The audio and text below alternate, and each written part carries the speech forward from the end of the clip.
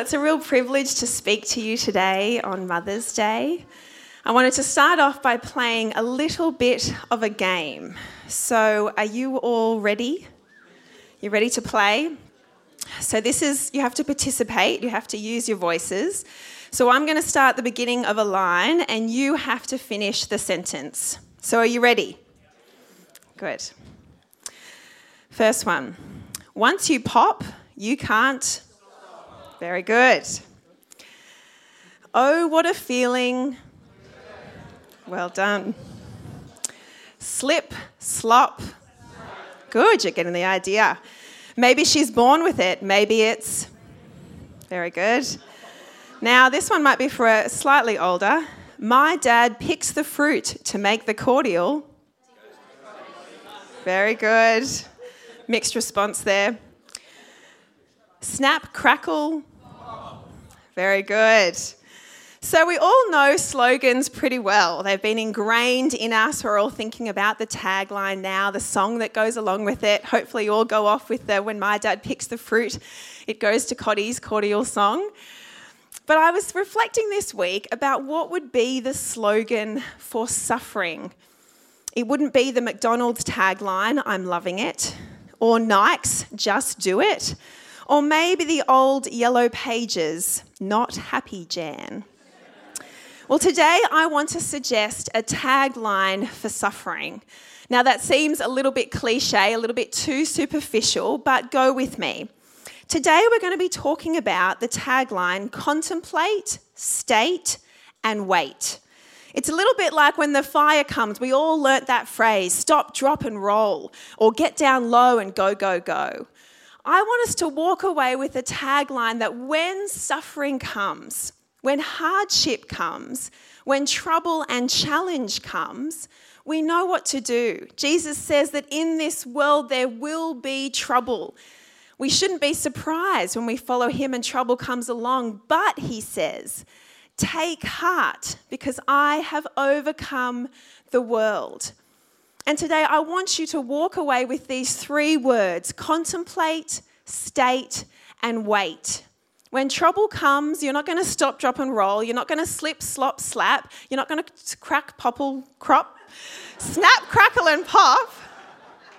It was almost as bad as some of Will's inappropriate jokes before. He took the dive first. You're going to contemplate, state, and wait. Now, some of you might be thinking, are we talking about suffering on Mother's Day? This is meant to be about breakfast in bed and handwritten cards and not having to change the nappy for the first time on one day of the year. But as Ben said this morning, Mother's Day, it is about joy. It is about those things. It is about brunch with our loved ones. But it can also carry some pain. As Ben said, it can be a time where we remember the mum who isn't here anymore. Or we think about the mum that we don't have the best relationship with, or we remind ourselves of the longing that we have to be a mum. I know so many of my friends are on that journey. Or perhaps you are a mum like me and you love it, but it's also really hard. There are challenges. There are valleys amidst the moments. There is hardship amongst the happiness. There is challenge and there is joy. And that's a picture of life, isn't it? That's our journey of life. There is delight and joy and there is hardship and pain. And the Bible speaks to both. So today I want to look at a passage in Lamentations.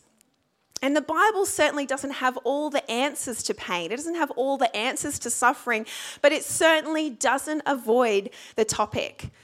And Lamentations is a deep dive on the idea of suffering. Granger Westberg, in his book Good Grief, says that grief doesn't just happen in the big things, but it happens in everyday small occurrences. We get a new boss, we have a breakdown in relationship, the day didn't go as we had planned. Maybe Mother's Day wasn't the picture-perfect morning that we had hoped for. Grief comes in small micro moments, as well as the big moments. And so we need to be ready to contemplate and to state and to wait whenever those things come upon us. So for a moment, I want you to pretend with me that you aren't sitting in comfortable chairs in Mount Riverview, God's country, the Blue Mountains. I want you to pretend that you're not in the year 2022 and all of the things that has brought. For a moment, I want you to picture yourself in 587 BC. You're in the center of Jerusalem. You're sitting in a gutter. You can hear children wailing. They're either wailing for their parents or wailing for food. There are women begging for food for their family. The streets are deserted, except for the dead bodies in the streets and in the gutter. But there's no mourning, there's no funeral procession. People are just trying to survive. In front of you lay what used to be the grand temple, the very center of the city. It had been made with incredible columns and gold and silver, but now it was rubble. All of the gold and silver had been taken away, and the grand pillars were now just stumps in the ground. Everyone has either fled or they have stayed in the city and likely will starve to death. Jerusalem has been overtaken by the Babylonians. Lamentations 1:1 says, "How deserted lies the city, once so full of people. How like a widow is she, who once was great among the nations.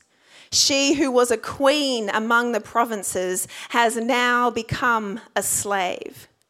This queen of all the cities, Jerusalem, God's prized possession, his chosen people, have now been completely overrun by the Babylonians.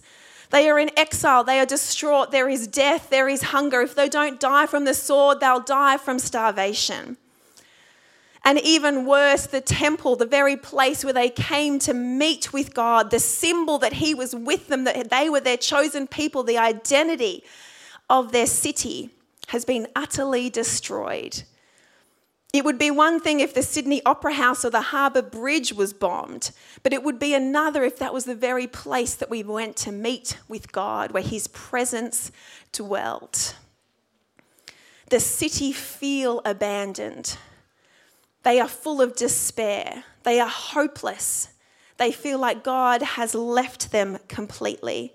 They were humiliated, a people in pain. And the writer of Lamentations starts off by speaking about that corporate pain, the full community. But by the time he gets to chapter 3, it's become about his personal pain. He says in verse 16, "He has made my teeth grind on gravel and made me cower in ashes. My soul is bereft of peace. I have forgotten what happiness is. So I say, my endurance has perished, so has my hope from the Lord.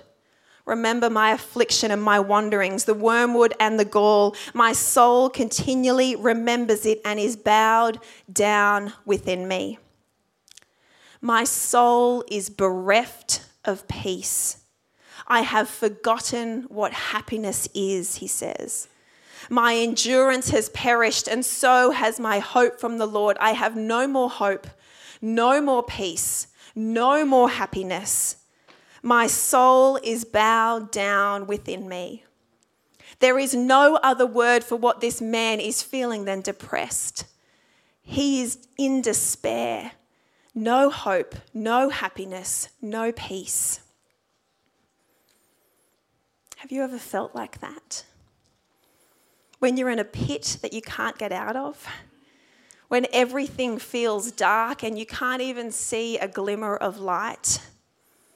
Whether it's in the big or the small, you just don't feel like you can get out, that you're stuck, that you've forgotten what happiness is. The whole book of Lamentation unpacks the despair that these people are feeling. But right in the middle of the book, you see a flicker of light. Right in the middle of the book, you can see just this glimmer of hope, this thin slice. Like standing in a dark room, you only need the tiniest bit of light to get rid of the darkness. So let me read to you from Lamentations 3. But this I call to mind, and therefore I have hope. The steadfast love of the Lord never ceases. His mercies never come to an end. They are new every morning. Great is your faithfulness. The Lord is my portion, says my soul. Therefore I will hope in him. The Lord is good to those who wait for him, to the soul who seeks him. Right in the middle of the author's despair, right in the middle of his depression, when he has no hope, no peace, what does he declare? Let me read it to you again. But this I call to mind, and therefore I have hope. What does he call to mind? The steadfast love of the Lord never ceases. His mercies never come to an end. They are new every morning. Great is your faithfulness. The Lord is my portion, says my soul. Therefore I will hope in him. The Lord is good to those who wait for him, to the soul who seeks him. So this is what I want to unpack with you today, this short section of verses. This is the unpacking of the words that I want you to walk away with today. Contemplate, state, and wait. So what does the author do in the middle of the pain that he is carrying? Well, firstly, he contemplates. He remembers. He calls to mind. He takes control of his thoughts. He says, but this I call to mind, and therefore I have hope. He is active and intentional. He isn't waiting until he feels better. He isn't waiting until God's hope ushers in with his emotion. He calls it to mind. He takes control of his thoughts. He's decisive, and he contemplates. What does he contemplate? The truth about God.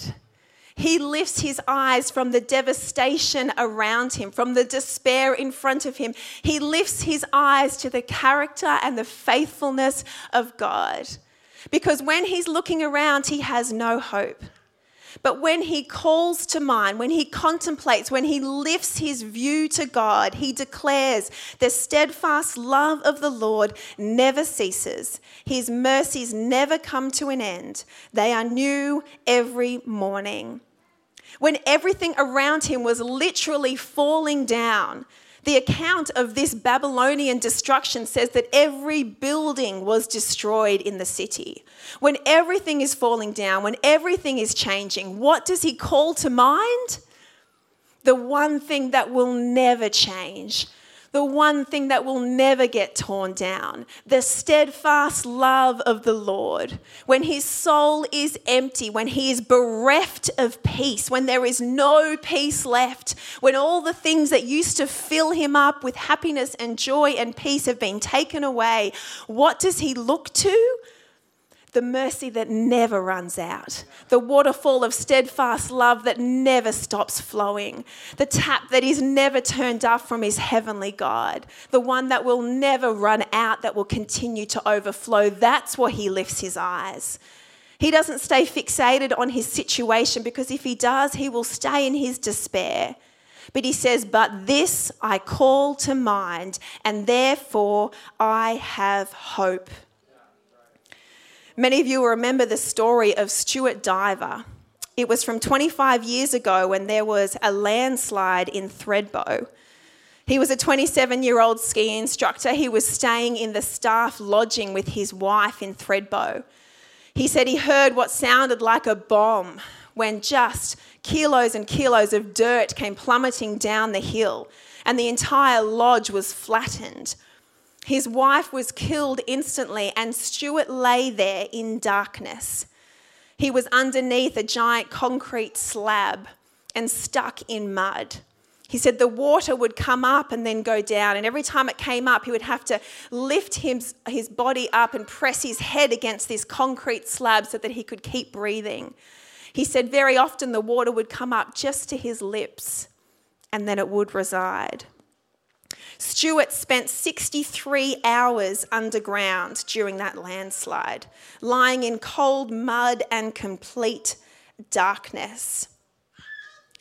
So how did Stuart, stuck in the mud and the darkness, grieving the death of his wife beside him, how did he survive? He thought about the light. When rescue crews made contact, they told him everything that they could see about the day outside. Stuart said he would start hallucinating, picturing the bright sunny days, the crisp snow that he knew so well, all of the weather conditions, particular trees that he knew. He'd picture what the day would be like when he was rescued and out into the sunshine again. Rescuers said that the very first thing that he said after he had been underground for 3 days when he was lifted out and saw the paramedic, he said, "That sky's fantastic." How did Stuart make it through the darkness? He thought about the light. He called it to mind. He contemplated the truth beyond his own situation. He kept thinking about the light. And we need to do the same. When we're in the darkness, when we're in the middle of grief, when we're facing challenge and pain and suffering, we need to hold on to the light. We need to call it to mind. We need to bring the steadfast love of the Lord into our thoughts and focus on that. We need to think about it, consider it, remember who God is. For the author of Lamentations, it didn't look like God's love never ceased. It didn't feel like his mercies were new every morning. There was death and destruction and despair. But he didn't rely on his feelings. He didn't rely on what he could see. He called the truth to mind. He contemplated, he remembered, he took control of his thoughts. And he didn't just make this truth up. This little passage from Lamentations is a quote from a passage in Exodus 34. So the author of Lamentations knew his Bible. He knew the scripture. And in that moment when he looked at the temple destroyed, when there was death all around him, what did he call to mind? God's truth, God's scripture, Exodus 34. And that's why reading our Bible is so important. It's not just a good thing to do, it's our sword. The word of God is our sword. So when we come to these moments, we don't have to wonder what we need to do. We've got this storehouse of God's word ready. It's our ammo, it's our armor. So when suffering comes, we go, that's okay. Because I've been immersing myself in God's word. I've been reading his scripture. I've been memorizing it. And we bring it out because our feelings aren't going to carry us through. Our sight isn't going to carry us through suffering. We need to bring out the word that we have been digesting, that we've been storing it up and say, we've got a word for this. I know exactly what I need to call to mind. I need to call to mind the steadfast love of the Lord that never ceases. Because your heart and your eyes and your emotions will tell you that the steadfast love is ceasing, that his mercy is coming to an end. So you say, no, I know the truth. I've been storing it up. I've been waiting for this moment where I can declare it. I can call it to mind. The steadfast love of the Lord never ceases. His mercy never comes to an end. I may not be able to see it, but I'm going to believe it.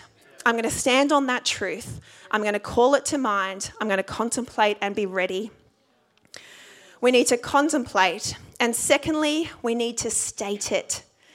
Sometimes all we have the energy for is to think about God's love, but the next thing the author does is he speaks it out loud. He states it. Verse 24 of that passage in Lamentations 3 says, "The Lord is my portion, says my soul. Therefore, I will hope in him." Now, back in verse 17, only 7 verses earlier, the author says that his soul is bereft of peace. It's empty, it's dry, it's run out. His soul remembers his affliction and it's bowed down within him. But look at the turnaround in verse 24. Now his soul is speaking. And his soul isn't speaking about the despair. It's saying something different. His soul is saying, "The Lord is my portion, therefore I will hope in him." And we need to speak out the truth. There is power in speaking it out, speaking to our own situation. Martin Lloyd-Jones, a theologian, says, "Have you realized that most of your unhappiness in life is due to the fact that you are listening to yourself instead of talking to yourself. When you wake up in the morning, what thoughts are coming into your mind? Are you just listening to them or are you talking to them? Because this guy in Lamentations, if he just listened to his thoughts, he would sit in that pit of his despair and never get out. But instead, he says, the Lord is my portion. Therefore, I will hope in him. He is telling his soul, no, you listen to me, buddy. I know you want to tell me a different message, but I'm going to tell you the truth. I'm going to tell you the eternal word because you're going to turn around. This is going to turn around. The Lord is my portion, he says. Therefore, I will hope in him. There's such power in speaking things out. And whether it's speaking out the word of God, saying it out loud, whether it's saying it in prayer, declaring the truth of God, or whether it's singing it, there's such power in remembering who God is and saying it out loud. Not that I would choose it this way, but I had an opportunity to test out this theory yesterday afternoon. As I was preparing this sermon, we had just got back from a lovely day. My son Judah just turned 4 yesterday, so we had a wonderful day out. And my youngest son Harry had a sleep in the car. And my boys have often, when they used to have day naps, they often wake up grumpy.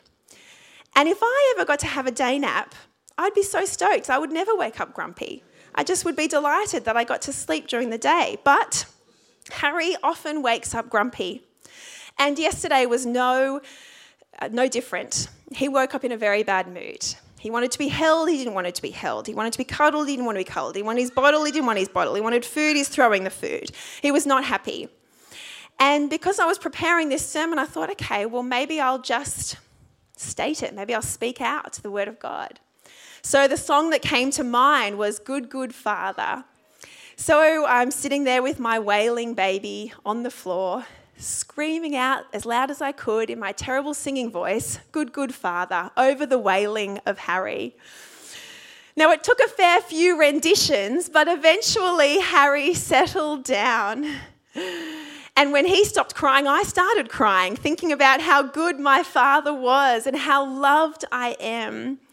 But even before Harry stopped crying, I realised that as I sung out those words, something else was changing. And it was my heart.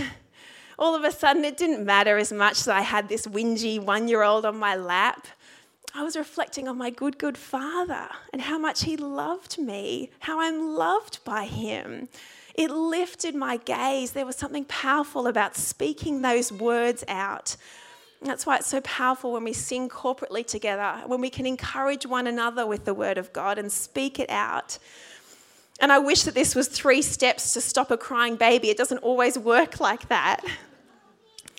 But it's good to speak out the word of God, to contemplate, state, and then finally to wait. In Lamentations 3:25, it says, the Lord is good to those who wait for him, to the soul who seeks him. It is good to wait patiently for the Lord. We are not good at waiting. We hate being on hold on the phone. We hate sitting in traffic. We don't like being in a queue. And we certainly don't often wait quietly. We do big sighs like that. We tap our foot.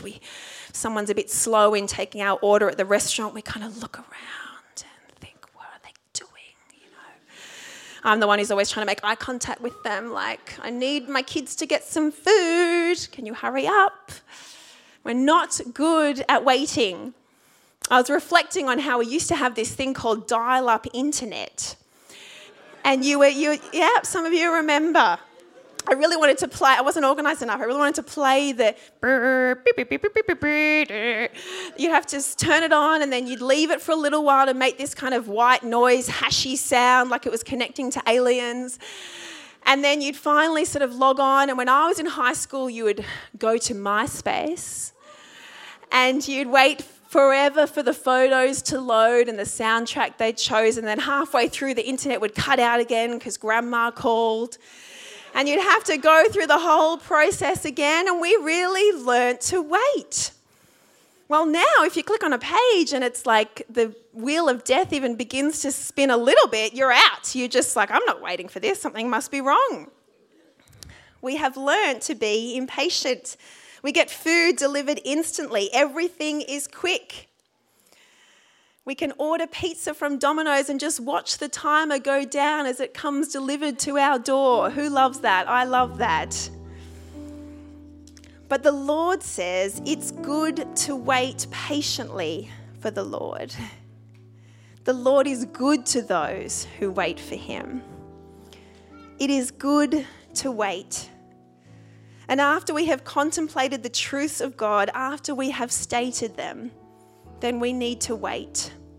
Just like Harry sitting on my lap, just like the man in Lamentations in the destruction, just like Jesus when he was tempted in the desert, the devil came to him again. He just spoke out the word of God again and again. And it says that until the devil tempted him until he was finally done, and then he left. Jesus just had to wait until he was finished.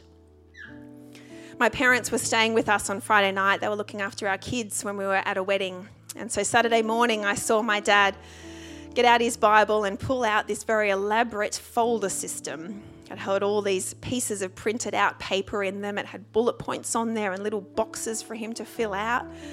I said to him, "What's that?" He said, "Oh, it's my prayer journal." He said, I've been doing it for 20 years. My dad's an engineer, and he has developed this elaborate system where he has one page for every day. He's made it himself. And at the beginning, it has all the good things about God. He fills out, he sort of chooses a character of God and meditates on that. He writes it down in his little box. Then his next section is, he has a confession section. He actually even has a paragraph in there of all the ways, the different ways, the general categories that he fails in. And he chooses one for that day. My mum's next to us and she said, "Are you sure they fit all on a page?" And then for the majority of the page, he has all the things that he's praying for. He has every member of our family, he has people from his church, he has people who are looking for work, different friends and family who are in broken relationships. He's very methodical and he goes through and he writes down the names and he prays the things. And he said to me, "Anna, you wouldn't believe the answers to prayer that I've had over the last 20 years. But he said, none of them have been fast. None of them have been quick. He said, sometimes I've prayed for someone every day for 12 years until I saw that relationship repaired." My dad's an engineer, so I shouldn't be surprised that he's so methodical in his prayer. He said, "It doesn't work for everyone." I'm thinking, you're kidding. But he was able to see the faithfulness of God. There was no quick fix. He's able to look back to the year 2000 and say, "Wow, I prayed for that woman to have a baby. She was 20 then and now she's 40 and she's had a baby." God doesn't always answer our prayer. Sometimes we're left waiting, but one day is coming when there's going to be no more prayers because God will be in front of us and all of our desires will be met. There'll be no more contemplating because God in all of his glory will be in front of us. We don't need to call it to mind. It will be there. There'll be no more stating or speaking out the word of God because all we'll be doing all day is singing with the angels, "Glory, glory, glory to the one on high." And best of all, there'll be no more waiting because all the fullness of God will be there. All those unanswered prayers will be fulfilled. All the glimmers of goodness that we get here on earth, the joy of celebrating our mother, of celebrating family and goodness, all those tastes that we get of goodness, they'll be in their fullness in heaven. We'll get to see the full picture. And God will comfort us like a mother comforts her children. We'll run into his arms like a child running into their mother's arms. We'll be with God and he'll be with us. That's the day we get to look forward to. So I hope you have a wonderful day celebrating and honouring your mums. I'll be praying for those of you who are missing your loved ones. And until that day, let's contemplate on who God is. Let's state it, speak it out. And let's wait with patience and expectation that that day is coming. It will be here soon. God bless you.